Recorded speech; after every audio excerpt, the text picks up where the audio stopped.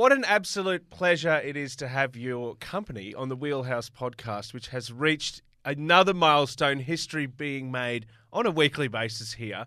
We've reached episode 8. My name's Joel Spreadborough. I'm here. Kate Bates is also here.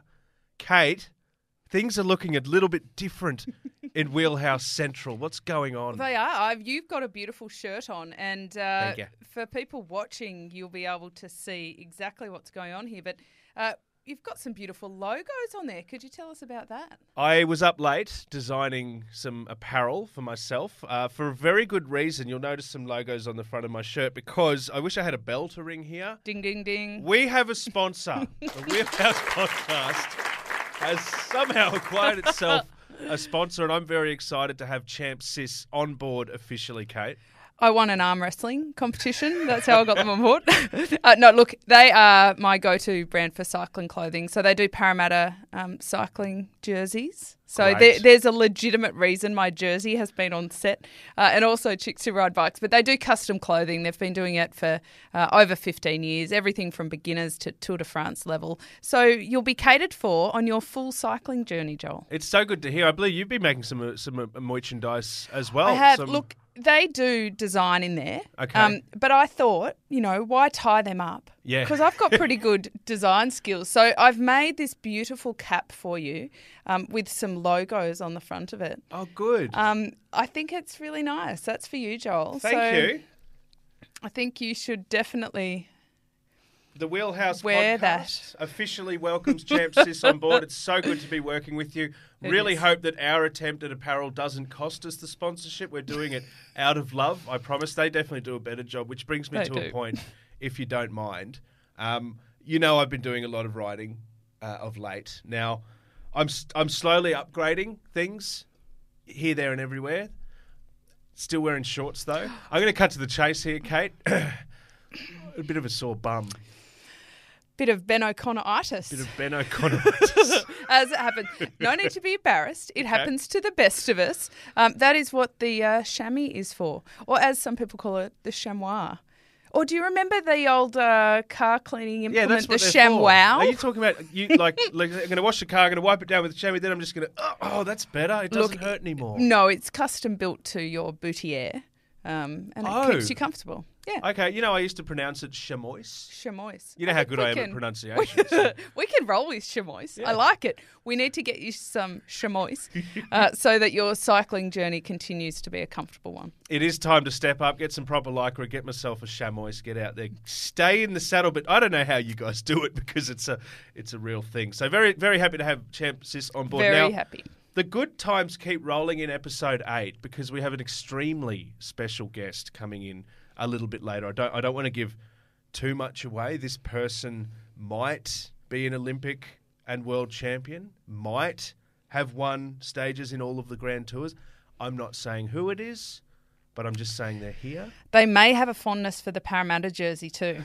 I'll have to ask. This is why I'm never allowed to bring any of my Brisbane apparel in. I get it now. You guys are ganging up. I know. I mean, we're on hallowed Broncos land, but alas. Yeah, don't worry about them. They're dead to me. Good luck to them next year. Really excited. We'll reveal a little bit later on who is here to join us and talk about Wollongong, talk about selections and the intricate puzzle. Can say it's not a robot. It is not, although there has been a bit on social media this week about perhaps robots being better at selecting teams than the selectors are. So, wow. Okay. Cutting. Okay. Nasty. Okay. As you know, mountain biking, I love mountain biking. I think you're pretty fond of it too. Let's go to Legettes and have a look at the Mountain Biking World Championships. Have a chat about it, I should say, because stunning pictures over there. They were literally hanging from the rooftops when they achieved a clean sweep in the men's downhill, Loic Brunick winning and sending the crowd wild. But the course, Kate. Oh, look, there are so many people on the hillside watching. And the crowd is so thick, Joel, they were on rooftops. The Alpine rooftops, it's a ski village, of course, is where they most often have the mountain biking. And the French clean sweep the podium. And I also have to say, and you do have to jump on socials and check this out because it is insane just how They're crazy. Setting off flares, I breaching know. through the barriers. It's crazy. But Brunick, he wore white strides while racing down the mountain, down dirt. I'm fascinated. Is he sponsored by Nappy Sand, Joel? How did he make it work? We should send him a note. A, come on the Wheelhouse. B, how do you keep your whites so shiny white? Yes, exactly. Yeah. And look, Aussie Troy Bosnan, he got 4th. He's been 7 times on the podium, not yet a gold medal winner. You know what broke my heart? Sitting on that, they had to sit on the little throne when they're leading, and suddenly it's like, oh, your time's been knocked off, It was at the death. He's on the podium, all of a sudden you just pipped 4th place, still an outstanding effort. And you know what I love? The solidarity, the riders, the support, the camaraderie. You'd know all about this. And I think with mountain biking in particular, because it's quite perilous, quite dangerous. There's almost a sort of, yay, we survived. You're right. Give me a cuddle. There are a lot of embraces afterwards. It seems very supportive. And actually, that's a good theory, that maybe they're just like really glad that they made it down in one piece. It's the death-defying code of mountain biking. If they make it down in one piece and their pants are white, winner. Like, you just can't go past that. Maybe that's where Troy Brosnan went wrong. Or his future's assured doing ads for bleaching, washing powders and those kind of things. How does Bronick do it? I mean, very quickly, I have to tell you this, Joel. You know, at the Tour de France, they have the caravan that goes in front. And it's a promotional caravan, so they toss out goodies to the crowd, little promo things. The strangest one I've seen is some gentlemen dancing, we could call it dancing, with poles, throwing out washing detergent. Oh. Yes. All right. Yeah, so cool. One for the ladies. A little bit bizarre, that one, but there you go. So my point, Joel, not just to bring up the male dancers, is to... God, how quickly can an episode get derailed? Bring me in for that one. No, it's to say that washing brands have already got their, they're in the door with cycling. Well, they're it's already interesting when you talk about so road racing, though. But like in mountain biking, it's like, it's muddy. It's dirty business. You see Stacks, speaking of your mate, one of your many mates, Peter Sagan, is there. I was so excited to hear about this. How good for the sport. How exciting. Peter Sagan going to the Mountain Biking World Championships. How'd he go? Not so good. He went down pretty hard, not well. He had a couple of stacks through the rock garden, little bit of an average performance, Joel. I actually wrote in my notes, crap. I think that might be a little bit mean, but I stand by it. Not the best. No, look, he has very, very good skills for a road rider. So on the road, he just wows with his wheelies and everybody thinks it's just sensational, and it is. Yeah. But compared to the mountain bikers and what's required on a mountain bike, he's not quite up to scratch. But we're talking about him, so I think that's Specialized, what I mean. They did a great thing here. They win. If it wasn't about getting a result, I guess, it was about... the publicity. Yeah. And we're sucked right in. We're total suckers on that one. Another chapter in the saga of Sagan. Well, there were some highs and lows. I want to give a shout out to Sam Gaze from New Zealand because sometimes the New Zealanders get good enough that we'll claim them as Aussies, and he's well on his way. No, he won the short track cross country. Yep. Took the gold and the rainbows there. The rainbows, yeah. But in the cross country, he ate the dirt and he actually broke his collarbone and some ribs, and he was really, really hard on himself, said that he'd let his team down, and he rides professionally for Alpecin Deconic, and I felt bad for him. It was a moment where I thought there's too much pressure on this guy's shoulders. Sure. He's not even out of hospital yet with broken bones, and he's apologising to everybody. So I think we need to channel the downhillers and say this is a fantastic sport, but let's keep it in perspective. Well, so sending him all the good healing vibes. Yeah, another New Zealander that one day might go on to become a great Australian. I just want to ask, from a team point of view, like that whole someone makes a mistake and gets all apologetic, especially when they get injured as well. Is it kind of a sense of, damn right, you should be sorry? Or is it a bit of, come on, ride or die, guys, we're all in this together? What happens inside the walls in these? Yeah, it's a good question because I think there's a couple of elements to it. If somebody really stuffs up, like, for example, in a lead out or something like that, then they deserve a bit of criticism because while we're only human, they're being paid a lot to do a job. And, but things go wrong, can go wrong, and that's the thrill and spill and excitement of it. So if you fall, I don't think that should be criticised. Yeah. there are a few exceptions where people bring themselves down and it's just a mistake. But again, nobody wants to fall, so they're not consciously choosing to do it. Yeah, versus, I mean, it's the old kind of lay down Sally talk. Do you remember Sally Robbins? Yes. Who lay down in the rowboat at the Olympics, stopped paddling, cost the team a medal. That was very heavily criticised, and it created a lot of debate around it. That's more of a conscious choice to stop. This, I think, falling off, it's a different bag altogether. What if it's Peter Sagan popping a no-footed mono and coming off the bike? Is it like, stop, just showing off? Yeah. I don't know, though. Almost for him, that makes him more infamous. Yeah. But it's, I mean, like highs and lows, right? Because the other thing we saw is Nino Schurter took out the men's cross country. Such a fan of this guy. He's unbelievable. It was his 10th title, Joel, and it finished in a sprint finish for him. And the Swiss rider, on a mountain bike, he actually looks quite tall. I was a little bit shocked when I met him in person for the first time. And not only is he tiny, but he has no hair.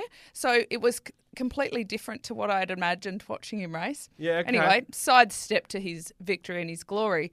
But he is just an unbelievable athlete.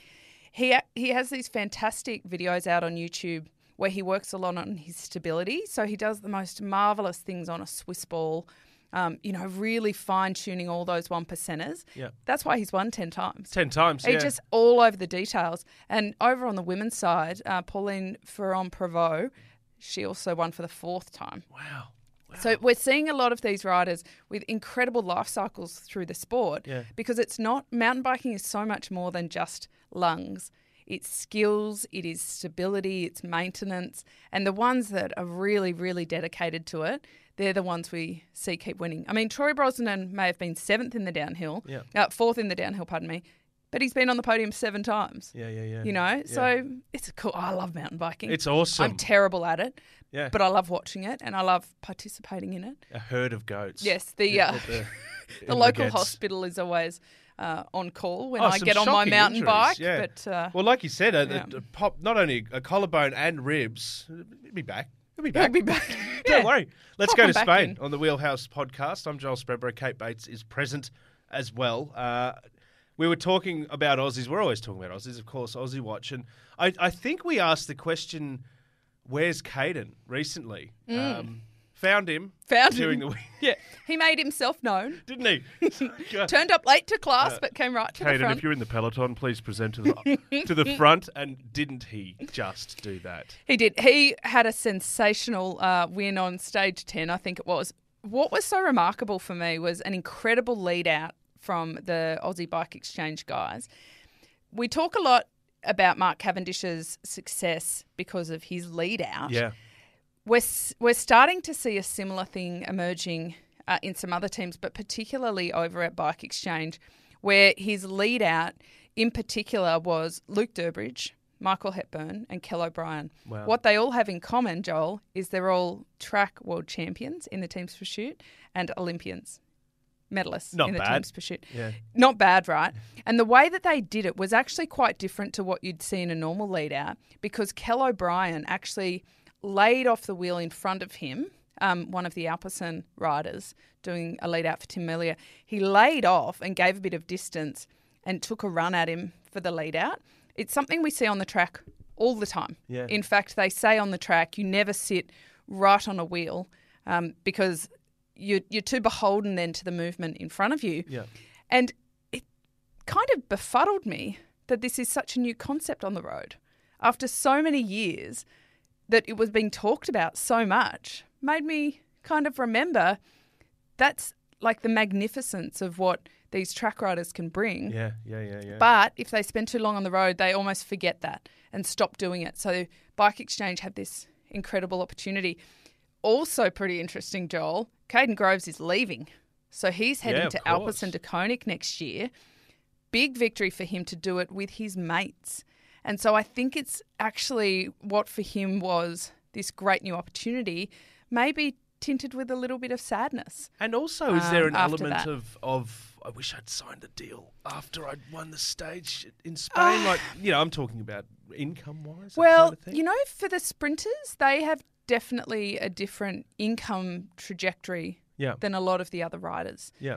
Like, for example, Richard Carapaz, who also had a win at the Vuelta, when he spectacularly left Movistar after winning the Giro, he was pretty much on minimum wage. Wow. Right? A sprinter like Caden Groves, he's nowhere near minimum wage, let me tell you that, because they see a lot of victories ahead. Well, and it's worth getting that talent. So I don't think that's a big consideration. But from a morale perspective, I'm glad that he had his first Grand Tour victory with the Aussies.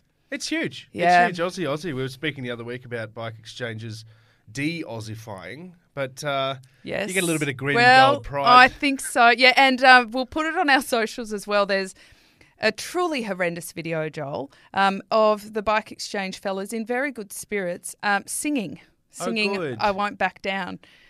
So, look, we had a little bit of a choir happening here on episode 7. Yes. I think that we would probably finish higher in the rankings than these lads, but really? you can decide for yourself. We will put it on our Instagram and you can decide for yourself. Are you saying if there was a competition that we wouldn't back down? That's right. Okay. Let's move bring on. it on. Okay. Moving along. So names we have been talking about a lot, obviously, Jai Hindley, Ben O'Connor. Very quickly, what have you made of their work so far? Look, they've probably been a bit underwhelming for the expectation on their shoulders. But I think that expectation might be a bit unfair. We all get caught up in wanting to see our riders perform, or not like circus monkeys, but almost. Like you put them on a bike and we know what they're capable of, so we expect them to come up with the goods. It hasn't been a great week for Jai. He's a little bit off in terms of his punch, and he's just losing a little bit of time on the climbs. Not a great deal, but over the space of 21 days, it will add up to a very significant amount. I mean, well and truly he's out of contention for the GC now. Ben O'Connor, he had a really great time trial in the middle of the Vuelta. I still reckon he's got something left. But he does keep losing time on the climb. So I'm wondering if maybe he'll go for a stage toward the end and they won't chase him like he's a GC competitor. But, there's still bigger fish to fry. Of course. They've got to keep perspective. It's the thing that's really interesting about this season that hasn't happened before, and we've touched on it, and we can talk to our special guest about it later too. I nearly said their name there. Yeah. Is the relegation battle. So some of the teams are staring down the barrel of losing World Tour status. Yeah. And this is having massive effects on the peloton. One of the ways is that a lot of the riders aren't allowed to come to Wollongong, right? Their teams have said, no, we so desperately need your points, we're not even backing you to go. So we'll talk about that in more detail. But also I think on the morale of the riders, some of them are just exhausted from a long season, and normally the teams would say, no worries, wrap it up. Yeah. But they need every opportunity to get points. It's crazy. In a year of sickness and COVID, which the world has been rocked by COVID, Joel. Oh, yeah. And they're putting this pressure on in circumstances that they actually can't control. The riders are starting to get vocal about it. Gegenhardt from Ineos, the Brit who won the Giro a couple of years ago, he fired out on it, saying that he thought it was, my favourite word, crap. He's got a bit to say, though. It's good. Yeah. It's good to have an advocate for the peloton. It is, and he's fantastic. But I think when people like that are going really public with it, when it won't affect him at all. Yeah. It won't affect Ineos and it won't affect Gegenhardt. For him to then really weigh in on the debate, I think shows how much is being talked about. But how about COVID? Let's talk about COVID. I think that is probably Remco Evenepoel's biggest adversary. Well, it's ripped. How have we gotten this far in the episode without saying rojo? Yeah, well, there you go, twice. I don't know how you managed it, but it's in now. Yeah. And now it's on loop. Yeah. But look, 20-plus riders, the peloton absolutely decimated. I'm more interested. Last week we were talking a lot about Sam Bennett. Now, there's the accent. The dream shattered by the the pandemic, as it has been for so many athletes in so many sports the world over the past few years, hasn't gone away. What does Bennett's positive test mean for the likes of Mads Pedersen? Well, it's broader than just Sam Bennett. So he was not in the green jersey. He was just a few points behind Pedersen, but we did expect with a few sprint stages that might turn around. So he was definitely the favourite. We've also lost Simon Yates. He was in the top 10. Yeah. Sivakov, he was in the top 10 as well. So it's had a very big impact. Pedersen now, he's leading by so many points. It's pretty much impossible to beat him. He'll take home that green jersey. Is a green a green? I don't know. Well, that's the thing. That's always the thing. Is it the same competition? Does it take some gloss off the green? Does it take gloss off the rojo? It doesn't for the public. Yeah. Because unless you're a diehard fan, you won't remember the details around it in real specificity. It's still on your CV. No. For you personally, I don't think every win is considered equal. But that's for him to decide. You know, and I don't think anybody's opinions should weigh in on how he feels about that, because he's also hasn't won one of these before. So for him to actually have been wearing it when Sam Bennett was taken out of the race, I think that might be a bit of a factor. He already had it. It's not like he got it by default. So I don't know. It's one of those an asterisk kind of situations in the future. But like you say, moving on down the track, you're going to remember the winners. You're going to remember not the specificity of how the competition unfolded and was impacted, because it's terrible to see, as you say, carnage, and you feel for every single one of them that is no longer part of it, because getting up for a Grand Tour, not the easiest thing in the world, as you say, long season, tired legs, all of that. We'll talk about that a bit later. Tired mind, yeah. Well, now there has been a little bit more excitement at the Tour, if I may, at the Vuelta. Lutsenko had a little bit of an adventure on the second rest day over in Spain. Got on a jet, zoomed back to Monaco, had a baby, zoomed back for the time trial the next day. Sorry, his wife had a baby. Was there for his partner. That would have been a biological anomaly. That would have been a curious one. No, he flew back for his partner to have their second child. So what a beautiful moment. How well timed is that? I think it's brilliant. That he could fit it in on a rest day. And an interesting conversation with the OBGYN beforehand where he says, I'm not available that day. Yeah. I'm sorry. I've got plans. It's just a quick 1,000-kilometre flight to Monaco. I love that. Rest days, it's like rejuvenate, repair, rehydrate, and have a baby.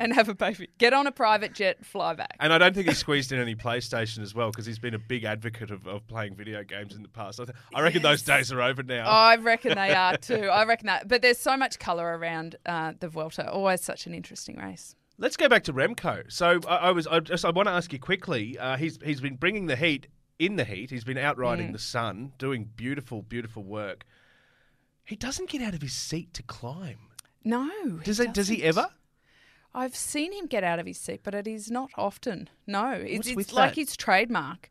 Well, I don't think it's a bad thing. Some of the slopes at the Vuelta, people were talking about it before the race that he might struggle because of his I lost my words there, Joel. His love of sitting down. Yeah, let's say that. Sure. But you're different kinds of climbers. So some more dynamic climbers get out of the seat a lot more. But there's a whole range of climbing styles. Some where they may be able to have little punchy attacks but need a bit of rest in the middle. Others that are more like diesel engines. That's what Remco is. But he can accelerate seated. So it's quite a skill, and it's also quite difficult to combat that because it's a very smooth and efficient way of delivering power. And if you can imagine when you're on your mountain bike, Joel, try it next time. When you get out of your seat, there's some benefits to it. You get a bit of blood flow. It might help with benconeitis, but it's more fatigue. Your heart rate will go up because you're using a lot more muscles. So if you have a really strong core like Remco has, it works.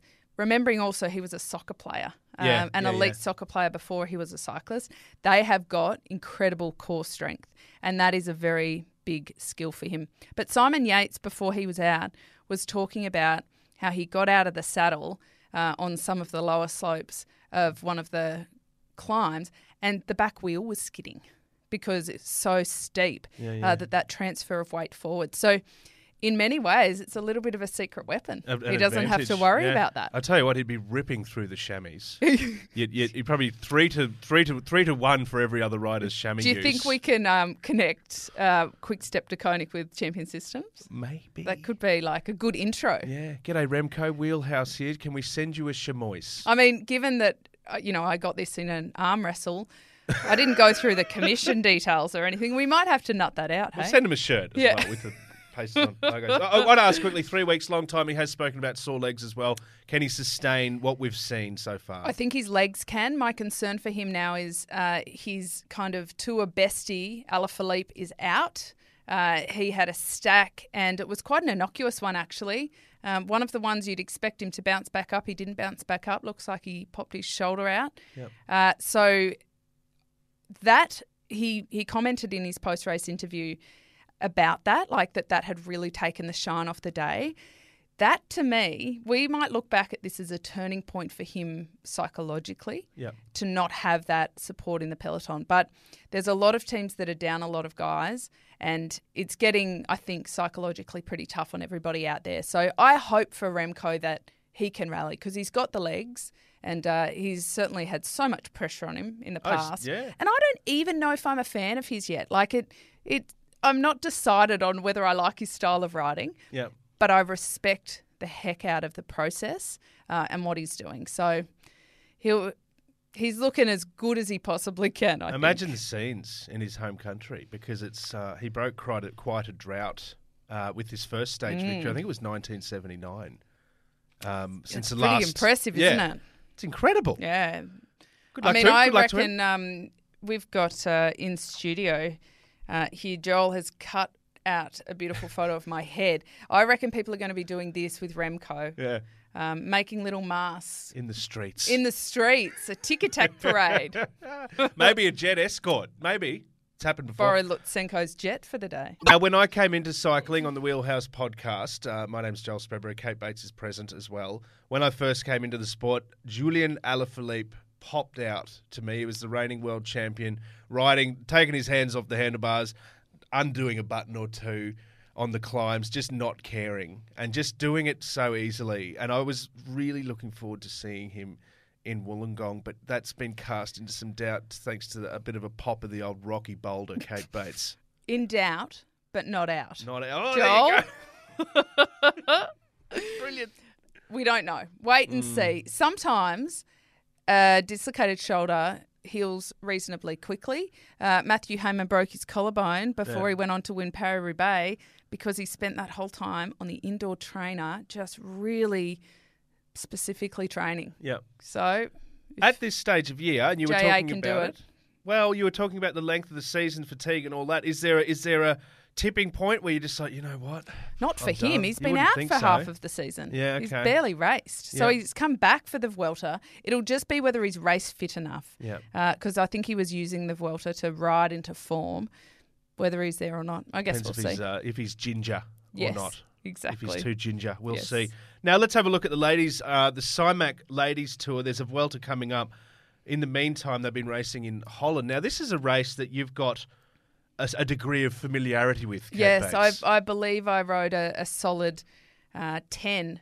Actually, it might have been more like a baker's dozen. It was back then. It was called the Holland Ladies Tour, and the only thing that is sure in the Holland Ladies Tour is that there is a lot of wind and there will be a lot of sprints. They do go down to the semi-lumpy part of the Netherlands, down in Valkenburg, but predominantly you're like dikes and bridges and every crosswind you can imagine, wind from every direction. And you often finish with small bunches in sprints, but really whittled down. Lorena Vibes, my mate. Your mate Vibes. I really hope I can meet her one day and freak her out by saying, hey, we're mates. Hey, mate. In her new European champion jersey, she won the first two stages, and in a very beautiful tribute to her teammate, Charlotte Kool, who I believe is the best lead-out woman in the sport at the moment. She actually led Charlotte out for the third stage. So Kool won at the third stage. Weebers got second. Yeah. Beautiful lead out. Weebers, of course, is on the move next year. Yeah. And so that partnership will end, but of course Maeve Plouffe will be there with Charlotta Cool. So, yeah, good scenes, Joel. I mean, Movings Wee and Bears shakings. continues, and she has won more professional races this year than any other athlete, male or female. She's on the top of the chart quite significantly. I think after these 2 wins, she'd be at 9, maybe 23 wins. I'll have to check that one, but she just keeps winning more. It's hard to keep up. Yeah, but, if you don't mind. Yes. She's the most winningest. Yes, the most winning. Now, we haven't settled. This is like a little promo here, Joel. We haven't settled on the name of our awards show yet, but we're doing it, people. Yeah. We are going to have a best of, worst of. Oh, yeah. I'll put it out there early. She's going to be pretty hard to beat for the best of. For the best of. Oh, she's an absolute rock star. I think it's just like heavy metal. She's riding, she's like... Dig, dig, dig, dig, dig, dig, dig. And based on the celebration she did over the line with her arms in the air, those arms, a lot of strength in them. I'm not arm wrestling her. I'm just we need might leave that sponsors, to Kate. you, How else are we Joel. going to get I know. sponsors? Looks You've like got to get the DSM's off pythons the out. table. Come on. Like beautiful work over there. Couple of wins and some lovely scenes as well. But I got to ask you, as far as it's not taking any gloss off her win, but where was Ellen Van Dyke? Yes, where is Ellen Van Dyke? Do you remember the video game where is Carmen Santiago? Yes, of course. That's kind of the territory. They made a we're series in of that they too, by the did. way. Yeah. I'm sure it's still a video game in some form. Ellen Van Dyke, she's the reigning world time trial champion. She lost her European title to Marlon Roos. At that point, she said, "I'll see you in Wollongong." Ooh. I made that sound up, but I'm sure she would have done that. And she is so keen on defending her world title that it is all roads now to Wollongong. So she is not doing the Holland Ladies Tour or Sumac Women's Tour, which normally would be right up in her wheelhouse. Oh. That's it. So she is just preparing for Wollongong. Very laser focus. It's exciting. Kate, I'm so glad you brought up Ellen Van Dyke because I think the worlds are dominating the conscious and the subconscious of the cycling world at the moment. And on that note, segue alert, I'm delighted to introduce this episode's very, very special guest, mentioned Olympic world champion, wearer of many, many jerseys. May I join Rojo in there as well, I believe. Stage winner in all 3 Grand Tours and the former Aussie national men's road coach. It is a very warm Wheelhouse welcome to Brad McGee. Woohoo! Thanks for joining us, Brad. Our first virtual guest as well. But look, pleasantries aside, I really want to jump into it, if I may. Brad, was Caleb Ewan ripped off?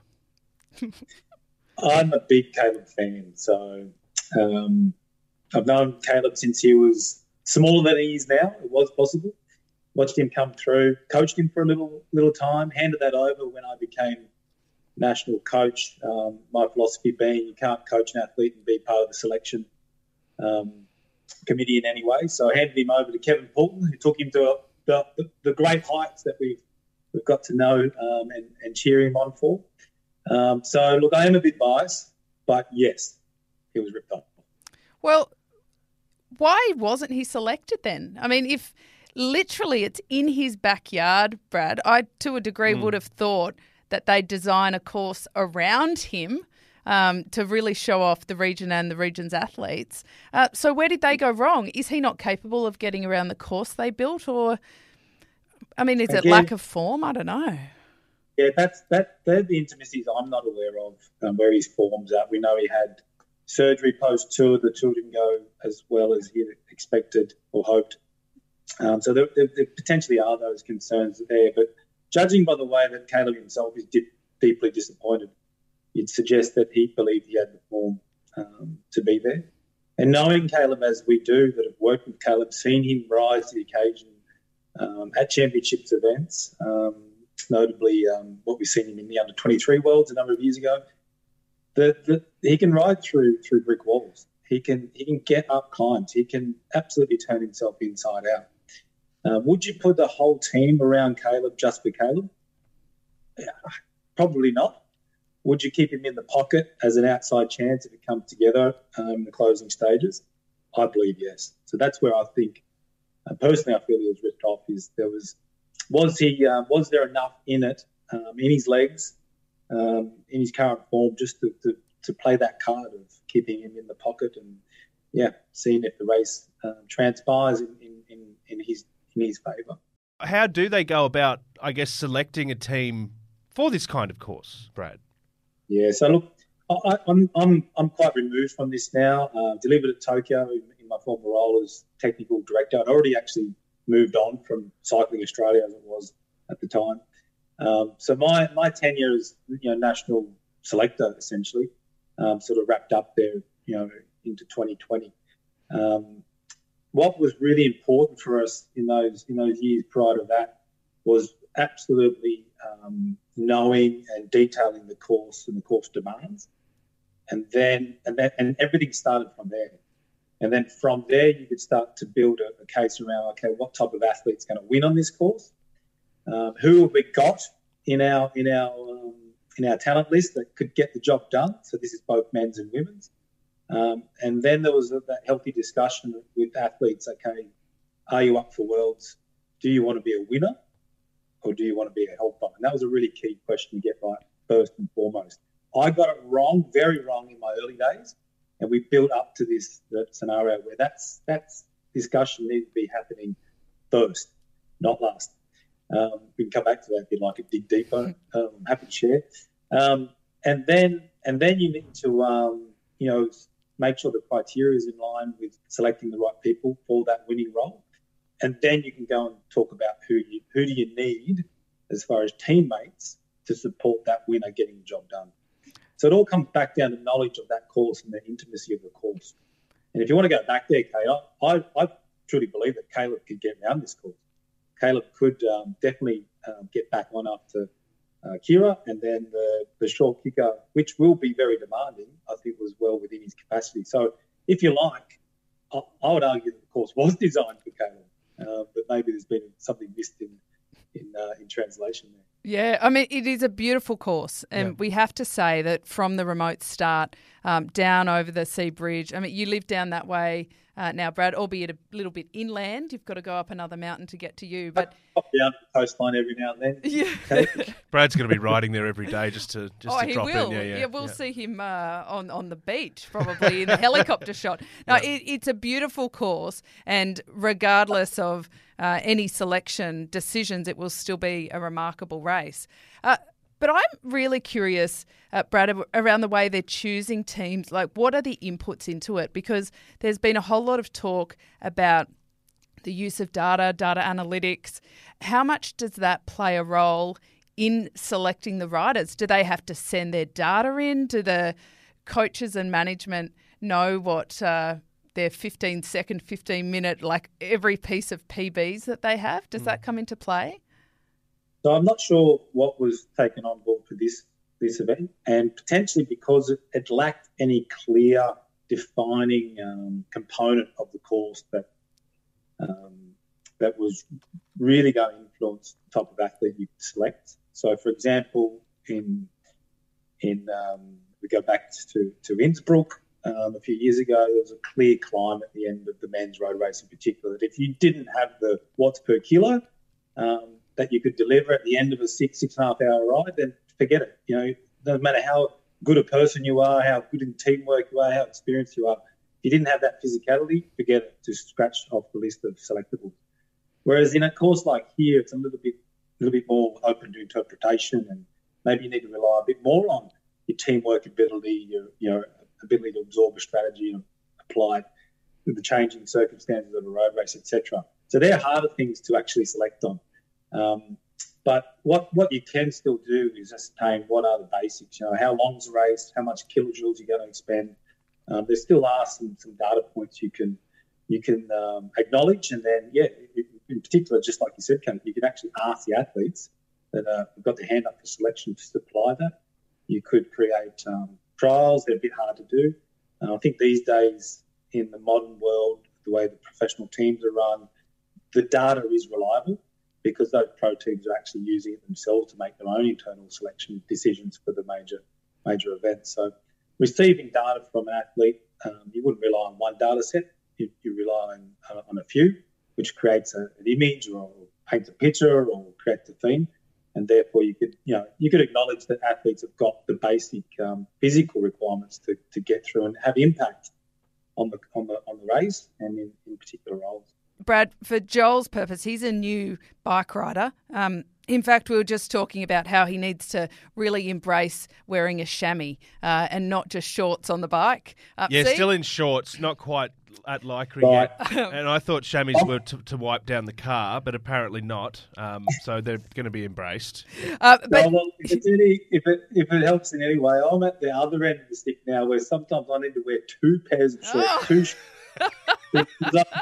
So far removed, but you can still got the ability to ride far, and those long charity rides these days. I need that extra support. So. Yeah, well, we refer to it in here as Ben Connor-itis after his withdrawal from the tour with a sore glute. But you mentioned in selection and data how many kilojoules it takes, like energy expenditure. So just for our cycling newbies, Brad, how much are we talking in an elite men's road race? Like if we break it down into bananas or Mars bars, what's your favourite? Or potatoes. I don't know what your favourite is. Let's go bananas. Joel. Bananas. Yeah. How many bananas are we talking for this kind of course? Trees, farms. I'm not sure. A plantation. Yep. The ability to take on board kilojoules during the event is a big requirement. You actually need to be well trained, and this is the kicker with championship racing, classic racing. Worlds is on another level again because of all the stresses and strains. Unfamiliar territory, new teammates, potentially different staff. All those stresses all meant your cortisol, which just burns kilojoules. So I wouldn't take it dollar for dollar. Like what's the estimated kilojoule burn for this championship event? You've got to factor in all those other stresses as well. And what you want athletes to be able to demonstrate that they're able to consume all that energy and put it into the race at the right time. So you just can't come out and say a Tour de France and know that I've got the tour in me, so I should be right for a world championship later in the year. It's not that easy. It doesn't click and paste. How much do you factor in the home world championships aspect of it? Mm-hmm. When we're talking about the Aussies and you're talking about the stress, the pressure, the adrenaline, what about the excitement and also like just the build up to actually being part of it and then actually being there on the day? How much does that play a role in knowing if the athletes are going to be up for it and capable? Tough one, isn't it? Because how many of our athletes have actually experienced that? It can go either way, like we know with athletes and staff in that performance arena. That positive mindset is absolutely key to turn that into a real dynamo, a real energy giver. But it could just as easily go the other way. That'd be a tough one to make a call on. Like I said, I can't think of too many athletes who have actually had that occurrence. Is there anyone still left from Melbourne? I'm pretty sure Michael Matthews. He's our one. And Amanda Spratt, it was her first Elite World Championship in Spratty Geelong Blue as well. Shoes. Spratty Blue Shoes. Wow. Yes. Wow. And look, Brad, you did pretty well yourself at your home Olympic Games. From memory, broke your collarbone a couple of weeks out and still managed to get on the podium there. So I reckon that boosted a little bit. It's fascinating. I was a young girl in the crowd cheering my Watching heart on, out. Yes. watching on. How good was that? Yeah. Waving your Parramatta jersey proudly. I Brad was. signed my jersey. I reckon our whole club was in the velodrome that That's the night, just best. quietly. Rowan Dennis is not doing the time trial, Brad. He's opted to go to his brother's wedding. How dare he? In Germany. I know, seriously.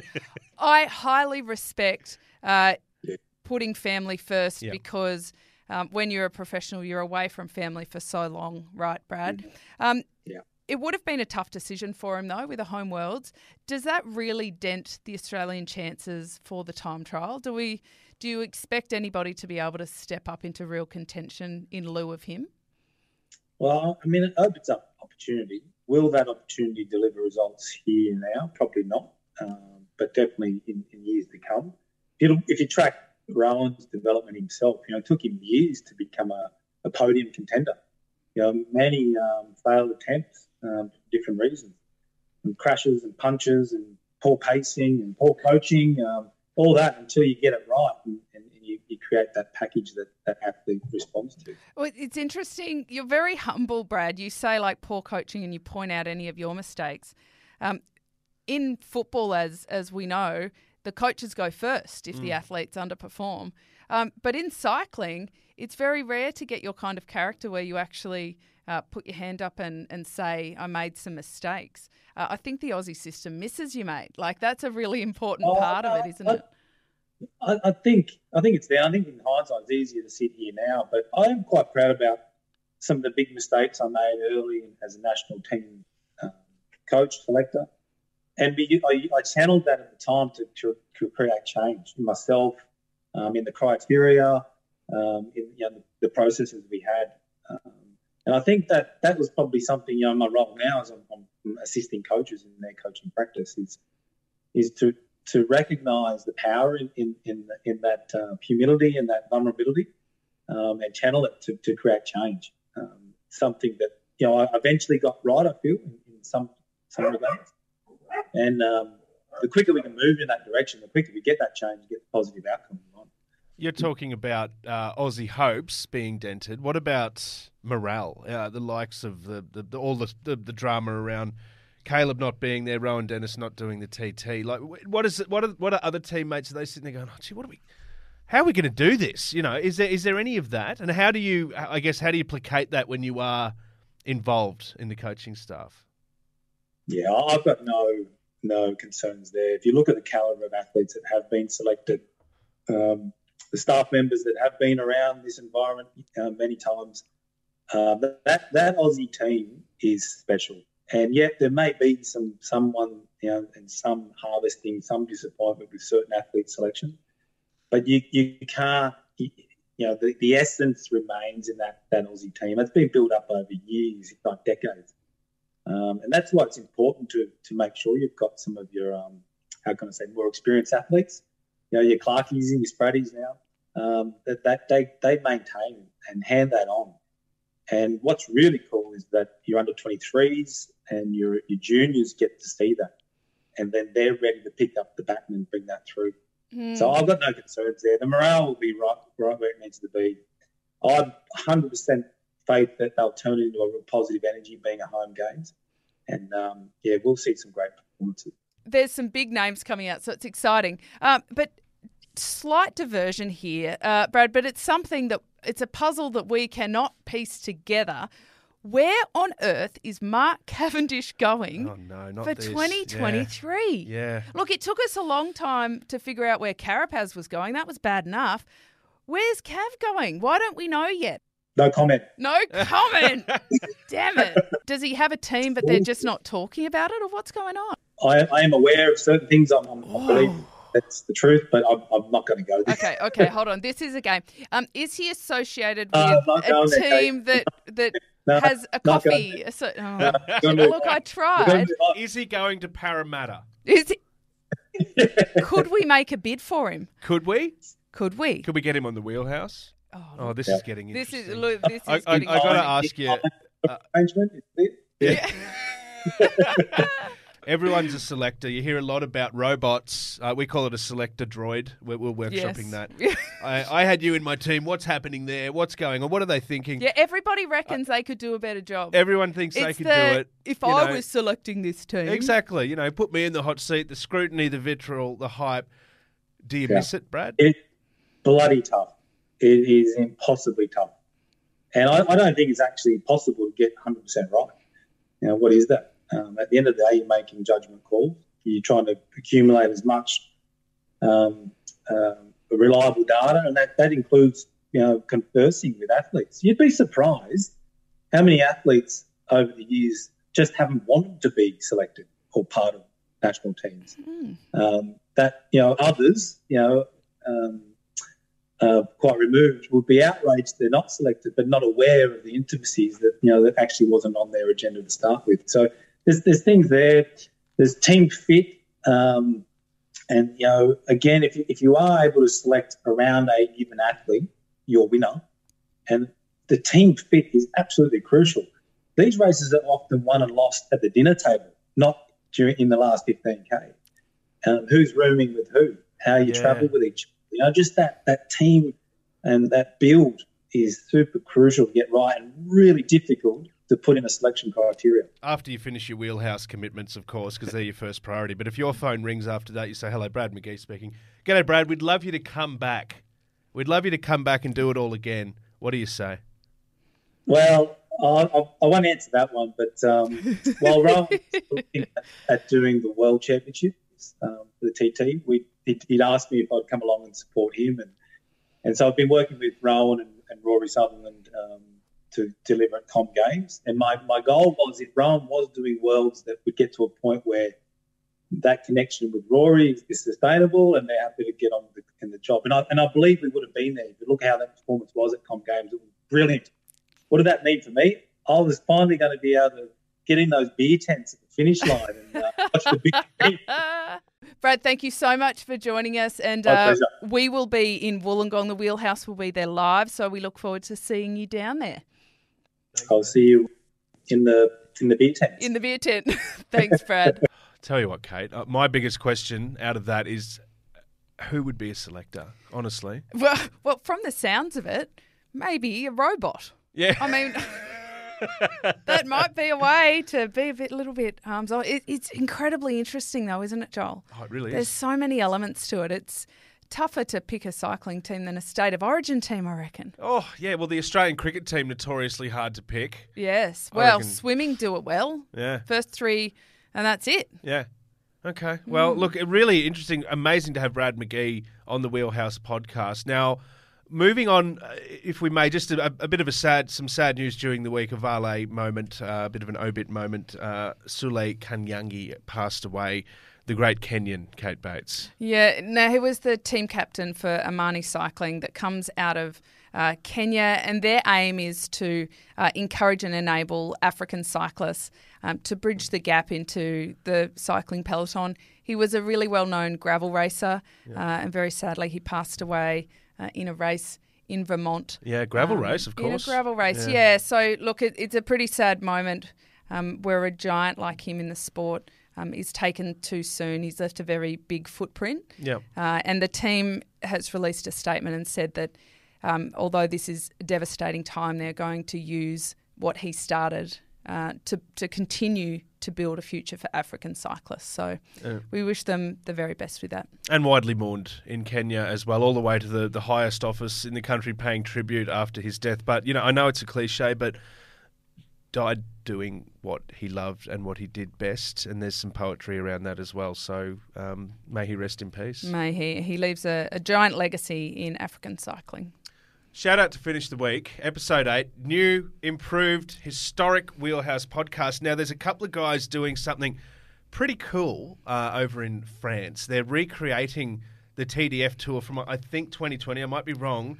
They're a pair of submariners, so they've traded the ocean depths for the roads and mountains for a good reason. They have. They're trying to raise some money and awareness for mental health because their colleague, Captain Jim Simpson, he tragically took his life in 2020 after suffering post his military career.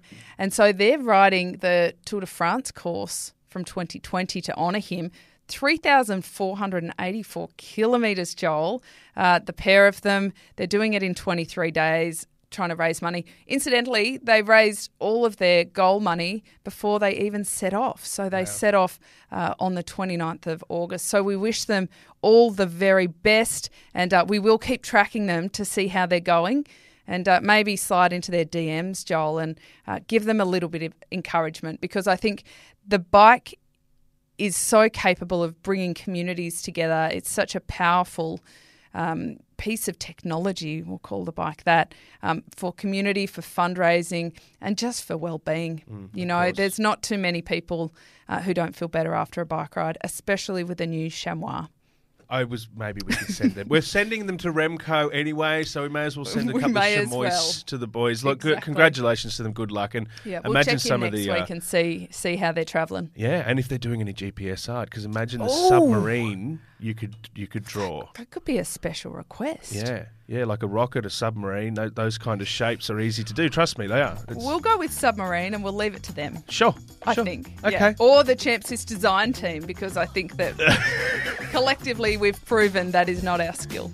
Our thanks to our new sponsor, Champ Sis, and the merchandise that they haven't supplied. This is made in-house. I'm sure there'll be some better stuff because they definitely do it better. My name's Joel Spreadborough.